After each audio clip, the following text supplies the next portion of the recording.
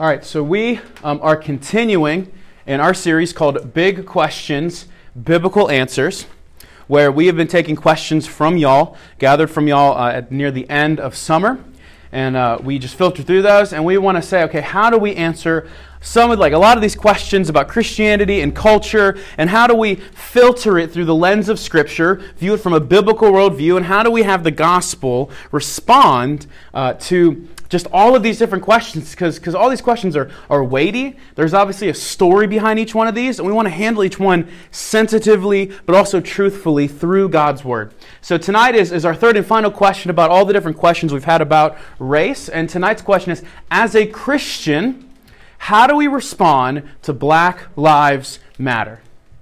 As a Christian, how do we respond to Black Lives Matter? Obviously, this is something that is a very hot-button issue.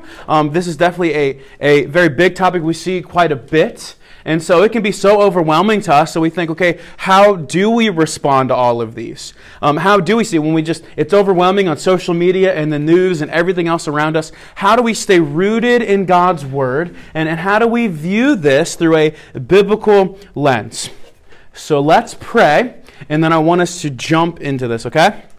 So let's pray. Dear Lord, we just come before you as fallen, sinful human beings in desperate need of your grace. And that we just need your guidance. We need your wisdom in how to view all of this. Lord, I am completely unable to communicate any of these truths without your Holy Spirit guiding every step of the way. I come before you just honestly nervous and anxious just to even address this question, but would you just give me strength to stand firm on your word and to proclaim the gospel as only you can. So Holy Spirit, would you just open up our minds to even understand and grasp all of this? Would you open up our ears to hear the truths? Would you open up our eyes just to see these truths and see even more of our need for Jesus? Would you open up our hearts and lay them just open so that through your word you will convict us of sins we need to repent of, that you will give us truths to encourage us every step of the way, and that these truths will just be bore deep in our hearts and bear fruit that ultimately glorifies and honors Christ and conforms us more into His image. It's only by your grace we're able to do any of this. So would you help us do this and continue to make Christ's name known? We pray all of this in the powerful, precious name of Jesus. Amen. All right, so here's what I want to do. Just as last week, as I gave us a verse that was going to kind of guide our conversation, that was going to help kind of guide our journey through this, I want to do the same thing tonight. And so the verse that we're going to look at that's going to help everything is 1 Thessalonians 5, 21 and 22. 1 Thessalonians 5, 21 and 22. And this is what it says. But test everything. Hold fast what is good, and abstain from every form of evil. So test everything, hold fast to what is good, and abstain from every form of evil. So when it means test everything, we are to test everything through Scripture. We are to test everything that we see. We're to test everything we hear. We're to test any sort of ideology, phrase, hashtag, anything through the authoritative and sufficient Word of God. And then when we do that, we're able to do the next two verses. We're able to hold fast to what is good. We're able to abstain from every form of evil. Why? Because it is dictated by the Word of God. So as we look at this Black Lives Matter, we want to filter it through the lens of Scripture. We want to filter through Scripture and see what is good that we can point out and what is bad that we can abstain from. So there's three ways that we're going to address this tonight, okay? So there's three ways. The first one is we're going to address Black Lives Matter as a concept. We're going to address Black Lives Matter as an organization. And then we're going to address Black Lives Matter as a message. So those are the three we're going to address. The first one is a concept. So as a concept, we as Christians would agree with the phrase Black Lives Matter. So we as Christians would agree with that concept. We would agree with that phrase Black Lives Matter. Because again, as we saw last week out of Genesis 1:27, is that everyone is made in the image of God. So everyone bears the divine imprint of God and has inherent worth and value. So as we saw last week, everyone is made in the image of God. So we would say, yes, out of the overflow of that belief, the Imago Dei, out of the overflow of everyone is made in the image of God, then we would say, yes, black lives do matter because they're made in the image of God. They're someone that Christ died for. They're someone that needs salvation just like anybody else, just like us as well. So yes, we would agree with that. But also something else reason why we would say this, because of God's common grace. God's common grace that He shows to everyone. We can find truth in everything that ultimately points back to God and points back to His Word. Like in Psalm 145, verse 9, it says, "The Lord is good to all." Or Matthew 5:45 and Luke 6:33 basically says how God makes it rain on the just and the unjust. How God shows this common grace to everyone. So because of this common grace that He shows to everyone, both believers and unbelievers, is that we can find truth in everything that ultimately points back to God, points back to His Word, and finds its fulfillment in the gospel. Because here's the thing. Yes, we were created in the image of God, but we're also fallen and sinful human beings. So because we are fallen, sinful human beings, our morality is distorted. Our morality is distorted. There are some things that we will get right. Why? Because we have that divine imprint on our lives, because we were made in the image of God. But there are other things we will get wrong and distort because of our sinful nature, especially when we try to take things into our own hands. So when we look at these phrases, when we look at this phrase, let's say Black Lives Matter, that on the surface, with the concept of it, we would affirm that phrase, again, because it's an overflow of our belief that everyone is made in the image of God. So we would affirm that. But also as last week, as we talked about, if we're only saying, let's say, a particular group matters more than others, or if we're viewing one group higher or lower than others, then we are committing favoritism, which is racism, which is evil and sinful and has no part in the kingdom of God. How in James 2:1 it says, don't show any favoritism towards any particular group. But if we're just simply saying Black Lives Matter as a concept, we would agree that yes, because they're made in the image of God. But that's the concept. But here's the thing. As an organization, we as Christians would disagree with Black Lives Matter. As an organization, we would disagree with Black Lives Matter. So I just want to give a little bit kind of a history lesson, just solely based off their website that I want to go off of. So Black Lives Matter was a group that was founded in 2013 after the acquittal of the police officer George Zimmerman over the death of Trayvon Martin with that interaction. Security officer. Thank you. Security officer. Black Lives Matter is a member-led global network of more than 40 chapters. According to them, they organize and build local power to intervene in violence inflicted on black communities by the state and vigilantes. And they're a movement that is an ongoing fight to end state-sanctioned violence, liberate black people, and to end white supremacy forever. All of this solely based off their website. Now, what I want us to look at next is the leaders of this organization. So 2 of the 3 leaders that founded Black Lives Matter admitted to being trained Marxists, basically being well-versed, studied, and believers in the teachings of Karl Marx. So what I want us to look at is I want us to look at some of the beliefs of Karl Marx, and we will see how those things are radically against Christianity. So I just want us to look at just a few of the beliefs that Karl Marx held. Okay? So this is Karl Marx, and we want to look at just a few things that he believed that, again, influences 2 of the 3 leaders that founded this organization. So here's just some. Karl Marx regarded religion as having little to no worth. But of course, we see in Psalm 14:1 and Psalm 53:1, it says how the fool says in their heart that there is no God. But again, this is not saying that this person is stupid or anyone is stupid, but that sinful people deny the existence of God. Karl Marx believed that identity, someone's identity came from a group, not you as an individual. So that would go against Genesis 1:27, where it says all of us individually are made in the image of God, and that's where we get our identity from. That is where we get that from. Or in Psalm 139, 13 through 16, where how it talks about God uniquely and wonderfully made us. He knit us together in our mother's womb. How that is individually how He made us. Or this, how Karl Marx did not believe that religious confession could speak out against injustice, because that came from outside the group. Well, when it talks about injustice or how religion doesn't speak to that, I want to see how Scripture says God is the perfect and only one that can truly speak to justice. So listen just what it says in Deuteronomy 32, verse 4. where it says this, the rock, God, his work is perfect, for all his ways are justice.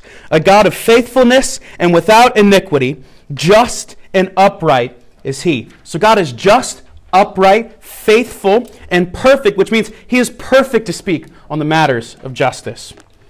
Or in Psalm 9, verses 7 and 8, where it says this, but the Lord sits enthroned forever. He has established his throne for justice, and he judges the world with righteousness, and he judges the people with uprightness. So God has established his throne for justice and judges his people with uprightness. And then lastly, in Psalm 89, verse 14, where it says this,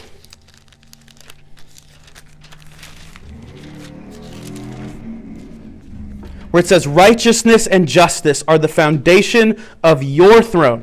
Steadfast love and faithfulness go before you. So the foundation of God's throne is righteousness and justice, which is what people are ultimately desiring. People are ultimately desiring justice. That is what fueled this. But God is the perfect one to administer justice. Another belief that Karl Marx held to is that he did not take individual evil seriously and hoped that systemic, economic, and political changes would eradicate evil. So basically, he believed if you can change all of the external circumstances, everything external around something, then you would eradicate evil. But when we look at Scripture, it says in Jeremiah 17:9, it says, the heart is deceitfully wicked above everything else. Who can understand it?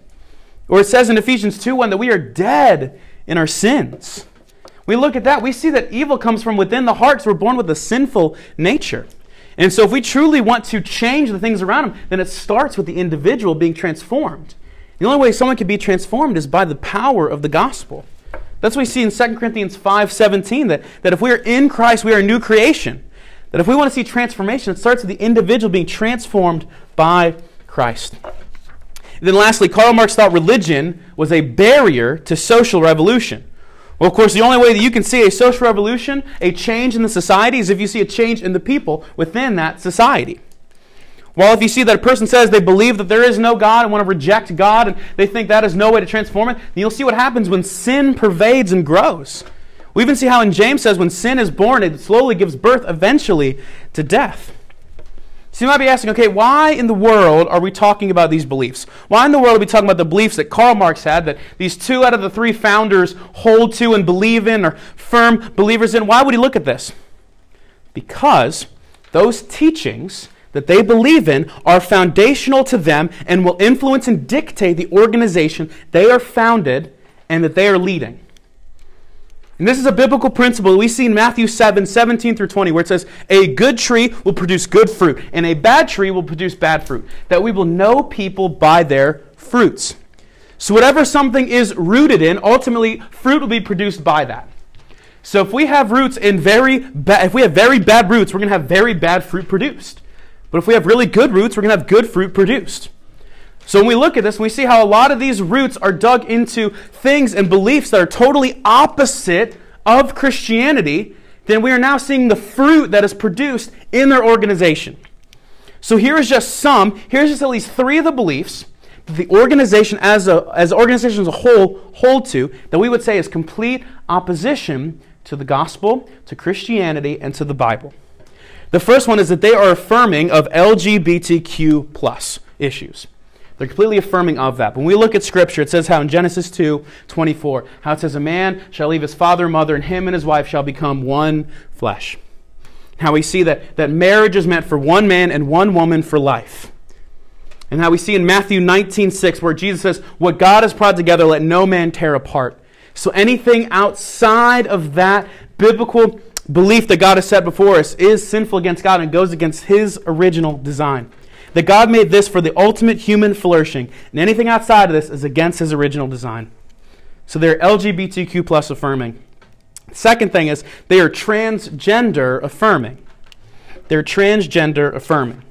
So if we view this in Scripture, we would see in Genesis 1:27, not only are all of us made in the image of God and precious, but also says He made them male and female. That us, as followers of Christ, we hold to belief that there was only two genders, male and female, and that God did not make mistakes when He made that. But then lastly, so they're LGBTQ plus affirming, they're transgender affirming, and the third one is that they are against the nuclear family. As they describe, they want to disrupt the Western prescribed nuclear family. So father, mother, kids. They want to disrupt that and dismantle that. But when we look at Scripture, that we see clearly defined that is the first establishment that God gives us is the family. That He establishes the family before anything else. And so we see in Ephesians 5:22 how it says, look, wives, submit to your husbands. How it says in Ephesians 5:25, husband, love your wives as Christ loves the church. Ephesians 6:1, children are to obey their parents. So we see Paul is giving the guidelines of what a family looks like, and that's what we're to follow. And so when people try to tear that apart, we're going against the very institution that God has established. Now, something else they talked about is they want to be raised, let's say they want to create a village, if you will, where people are raising each other up and care for one another. And we go back to common grace. That's not necessarily evil. But when we tear apart the nuclear family outside of that, then yes, that would be evil. Because in a way, there is people that help care for one another. It's the church. That we see in 1 Corinthians 12:26 and 27, that if we're in Christ, we are family. And family takes care of one another. But ultimately, it starts with the family first that God has established. That yes, He has given us the family, and He has given us the church. And sometimes the church does help the family, and the family ultimately helps the church in that process. But we're not to tear apart the nuclear family in that process. So they're LGBTQ plus affirming, they're transgender affirming, they're against the nuclear family.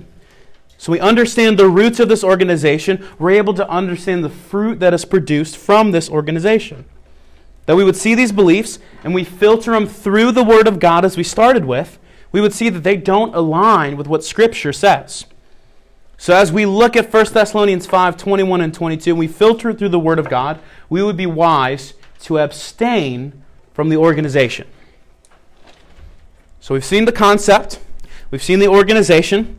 Then last we think, well, what about the message of Black Lives Matter? What about using the hashtag?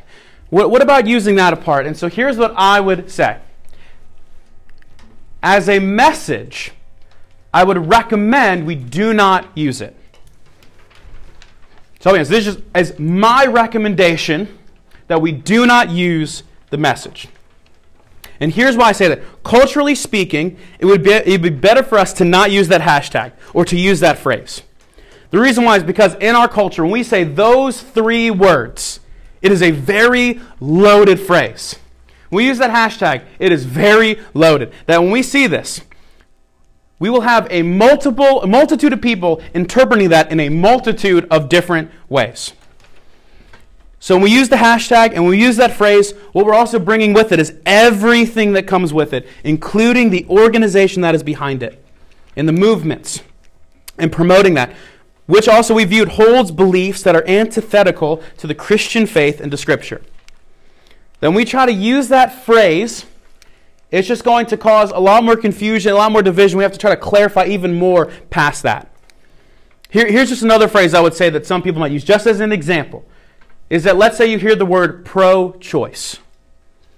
You hear the word pro-choice, and there might be some saying, yeah, they believe, okay, women have a choice in how they want to raise a family, take care of these things. And some of you that say, no, they're choosing to have an abortion, which is against the gospel, which is against Christianity.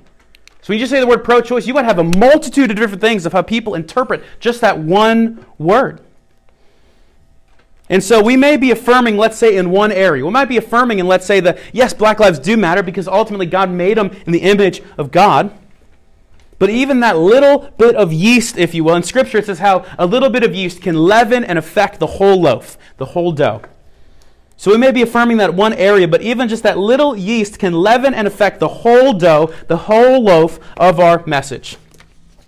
That people might get so caught up in that phrase that the entire message is lost. This is why, as I said last week, we must speak to these issues with biblical terms. We saw how last week we looked at Ephesians 6:12, how all these things we're addressing with, we're not wrestling against flesh and blood, but wrestling against the spiritual powers. We're wrestling with truths in this matter. So we are to speak on biblical terms, speaking truth to this. Or how in Romans 12:2 it says, we are to not conform to the world, but be transformed by the renewing of our mind. We have our minds renewed by the Word of God. Or how in John 17:15 through 19, Jesus says how we are not of the world, but we are in the world. Yes, we are not of the world, but we are in the world, but we don't want to try to use necessarily some of the worldly things to try to address that. Because again, it could just lead to more confusion and more division. Again, we use worldly terms, phrases, hashtags, but then we have to expound on them or explain more the spiritual reality behind it and clarify, like, well, what I mean when I use this phrase is this, that's where I'm coming at it from, and this is how I'm trying to explain it. It just only produces more confusion and more division. And so we'd be best just to abstain from using that word, but instead speaking on biblical terms. Because above everything else, we as Christians should be known for the gospel. Above everything else, above a hashtag, above a phrase, above anything else, we should be known for the gospel above everything else. As Paul says in 1 Corinthians 1:23, that we preach Christ crucified. Which, may be a stumbling block for many, but it's also the only way of salvation. Or in 1 Corinthians 2:2, Paul said, look, I came to you knowing nothing except Christ crucified. That we should come to everyone else addressing that we might know anything, but we know Christ crucified, and that's what we preach and proclaim above everything else. That is the foundation. It should be we as Christians, that we are not known, let's say, for an elephant or for a donkey, but we're known for the Lamb that marks our lives. That it says in Galatians 2:20 that it's no longer I who live, but it's Christ who lives in me, that we've been crucified with Christ. It should be that we as Christians, that we're not known for, let's say, worldly hashtags, but for the authoritative, transformative Word of God. That's the Word of God that brings conviction. It's the Word of God that brings transformation. The faith comes by hearing, and hearing from the Word of God. Or it says in Hebrews 4:12 that His Word is living and active, sharper than any double-edged sword. It's more powerful than any hashtag, any phrase, anything we could imagine. But also in 2 Timothy 3:16 and 17, that all of Scripture is inspired by God. It's good for teaching and correcting and equipping all of us for the good works that He has saved us to. So we must do this with every organization, with every phrase, with every hashtag, because ultimately we're to point people to Christ. And we're to filter all of these things through Scripture. So here's just a few things. It should be, instead of it being a particular campaign of a candidate, it should be the cross of Jesus Christ that people know us for. It should be, instead of make America great again, it should be make Christ's name known. Instead of, let's say, love wins, it should be, yes, God is love. And God so loved the world that He gave His only Son, that whosoever believes in Him should not perish but have eternal life. And that God showed His love for us, that while we were yet sinners, Christ died for us. It should be that all are made in the image of God, and all have sinned before God, and all are in need of salvation and reconciliation to God, and that God offers reconciliation to all. Are we known ultimately by the cross of Christ? Are we known ultimately by making Christ's name known rather than, let's say, a slogan or phrase? Are we ultimately known by the Word of God? And again, because of God's common grace, we can find truth in all of these other things. I'm not saying we completely abstain from everything, but we're to filter all of these things. Every platform, every ideology, every hashtag, every phrase, we're to filter it through the Word of God. Because ultimately, the Word of God has the final say-so on all these matters. It is authoritative and is sufficient to address all of these things. So looking at all of this, how does the gospel respond to Black Lives Matter? As we looked at the concept, as we look at the organization, as we looked at the message, how does the gospel respond to this? And I'll say this, all of us desire justice. I think all of us do. I think all of us see just the injustice around us, and we say, that's wrong. Like, something's just wrong. Something is off. Like, that's just not right, and it bothers us deep within our souls. And that's true because we are made in the image of God. We are made in the image of a just God. And of course, when we see these injustices bother us. But again, our view is distorted by sin. So what we must do is that we need to bring all of this before God. Because ultimately, one day God will right every wrong. And we will see perfect justice. Of course, that doesn't mean we stop striving now. That doesn't mean we stop striving for justice even now. But again, we strive for justice now, but it's by His guidance, directed by the Holy Spirit, and by the truths of His Word. Another way the gospel speaks to all of this is we must filter everything by the Word of God so that everything we align with, everything we say, and everything we do is honoring Christ above everything else. Another way that the gospel speaks to this is the only way we will see transformation within a society is if the people within the society are transformed. And that transformation only happens through the gospel. That yes, there might be some things in certain systems and certain institutions that must be changed and tweaked and everything else like that, but if there are sinful people still within those, they can still work within that. We must have the people ultimately transformed and changed. So when people within a society change, then we will see the systems, organizations, etc. change because the desire to honor Christ and glorify Him and make Him known is greater than all of that. And lastly, look, we live in a fallen, sinful world, and we are to stand firm on the gospel and hold fast to the truths of Scripture and proclaim Christ above everything else. Look, hashtags will come and go. Organizations will come and go. But the word of the Lord stands forever. It will not return void. That anyone can be transformed by the gospel. That is the message we are to proclaim above everything else. That is the message we stand on. That is the message we hold firm to. That is the message we boldly proclaim regardless of what the world says around us, because that is the only thing that will ultimately bring transformation. Because again, the Bible is not, let's say, about a society reform. It's about pointing people to redemption, to salvation. Of course, when we see salvation, then we will see transformation and we will see societal reform, but it only comes through the gospel. So this is what we cling to. This is what we believe. And that's what we hold to when we view this through Scripture. That we are to test everything with Scripture. So that way when we test everything with Scripture, we can hold fast to what is good and we can abstain from every form of evil. Let's pray.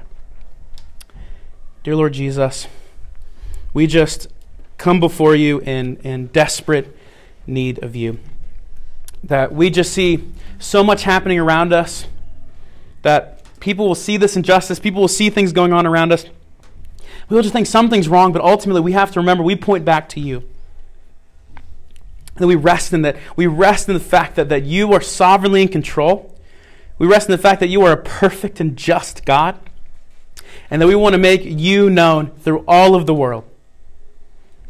And so would you help us as we go through this, as we see movements come and go, as we see different hashtags come and go, as we see different organizations come and go, would you help us filter all of this through the Word of God and stand firm on your Word, knowing that it is sufficient for all of these things, knowing that it is authoritative to speak to all of these things, and knowing that equips us for every good work that you have prepared for us, so we can stand firm on your truths, so we can proclaim Christ above everything else. Then we can make Christ's name known. So would you help us, by your grace, cling to the cross. By your grace, would you help us stand firm on these truths. By your grace, would you help us proclaim these truths boldly to those.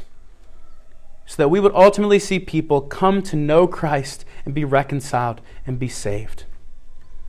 It's only by your grace we can do any of this. So would you equip us now as we go back into our jobs, back into our schools, back into just our teams and everything else in neighborhoods, everywhere else we've divinely placed us. Would you help us be ambassadors for Christ, as we saw?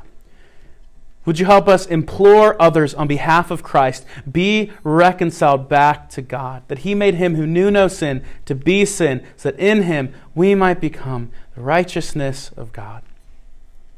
It's only by your grace we're able to do any of this. We pray all of this in Jesus' holy, precious name.